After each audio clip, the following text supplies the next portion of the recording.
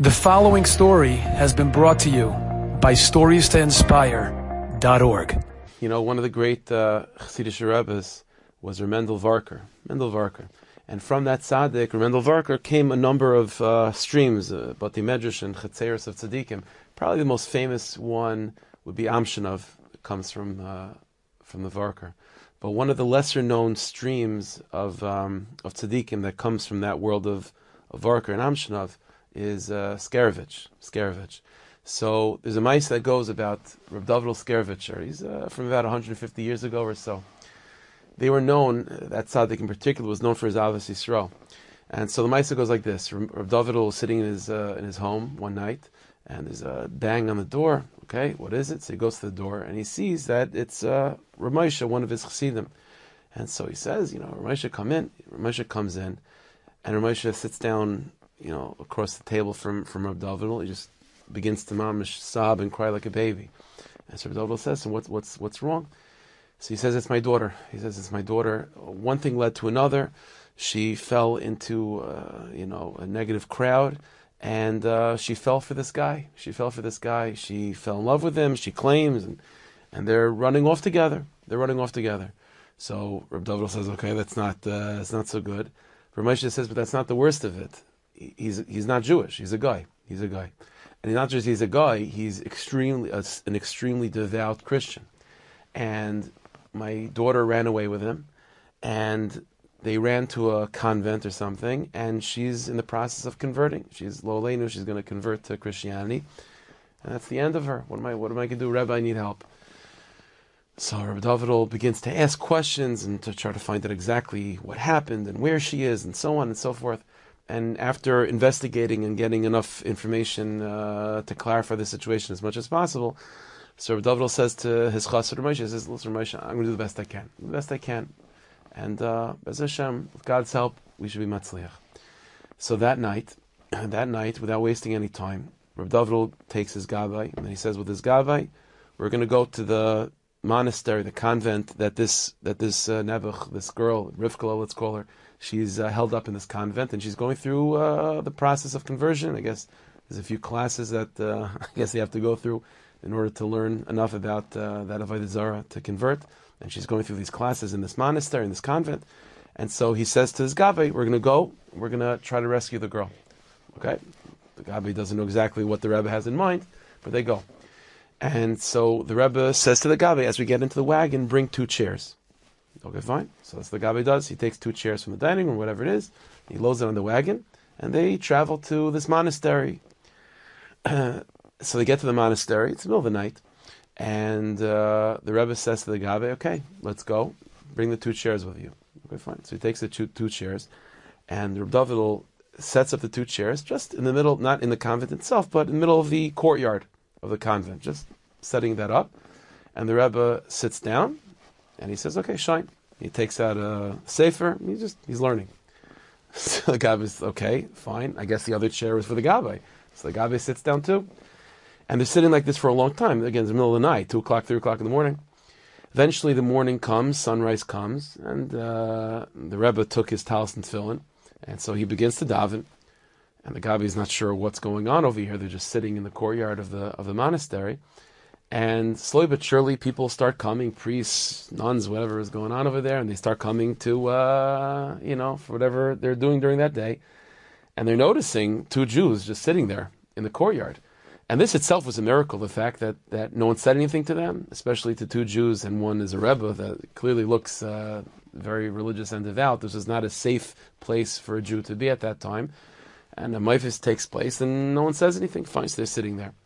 A few hours go by, and Rabbi David notices that there is a guy, a non-Jewish person, that's working like a gardener or something, that's tending to the courtyard. And so Rabbi David turns to this guy, and he says, "Excuse me, sir, do you happen to know about a Jewish girl that's staying in this place?" And so the gardener says, "It happens to be, I do know, it's the talk of the monastery. Everyone's talking about this catch that they have, which is the Metzia, Nebuch, of a Jewish girl that's decided to convert." And so Rodolfo says, "Okay, fine, so maybe you could do me a favor. I'm going to write down on a piece of paper a note, if you can pass it to the girl." And, in the paper, he puts a few dollars, to give to the guy. And the guy sees the money. He says, 100% Rabbi, I'll do whatever you want. So Reb Davidel takes a piece of paper and writes down the following message. This is Reb Davidel. This is, she knew who Reb Davidel was, the Rebbe of her father. And I'm waiting outside for you. That's all. That's what the note says. He writes that down, folds a piece of paper, some money, gives it to the gardener. The gardener finds his way inside. Fine, hopefully, assuming delivers the note. Fine, the Rebbe sits back down. 1 day goes, 2 days go, 3 days, 3 days and 3 nights, no message back from the girl, and Reb Davidel is not moving from his space. Meanwhile, back and forth, the Gabbai is traveling back and forth to bring some food and water and so on from a kosher source, but the Rebbe is not moving.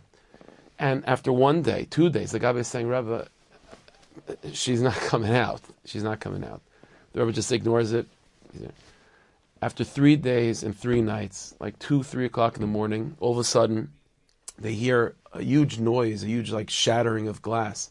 What's going on? And they look up and they see, and from one of the windows of the convent, the glass shatters. Someone broke the window, and this rope descends down. And it's Rivka. It's Rivka. She's climbing out of the convent, and she runs to the Rebbe. She says, Rebbe, I'm here. Let's go. Okay? So they start running. This is not a simple thing just to escape from a convent in those days. So maybe it's true now. I have no idea. But they're running out, and they're just running as far as they possibly can. Eventually they get to a certain location in the woods where they can sort of catch their breaths. And they sit down. They're catching their breaths.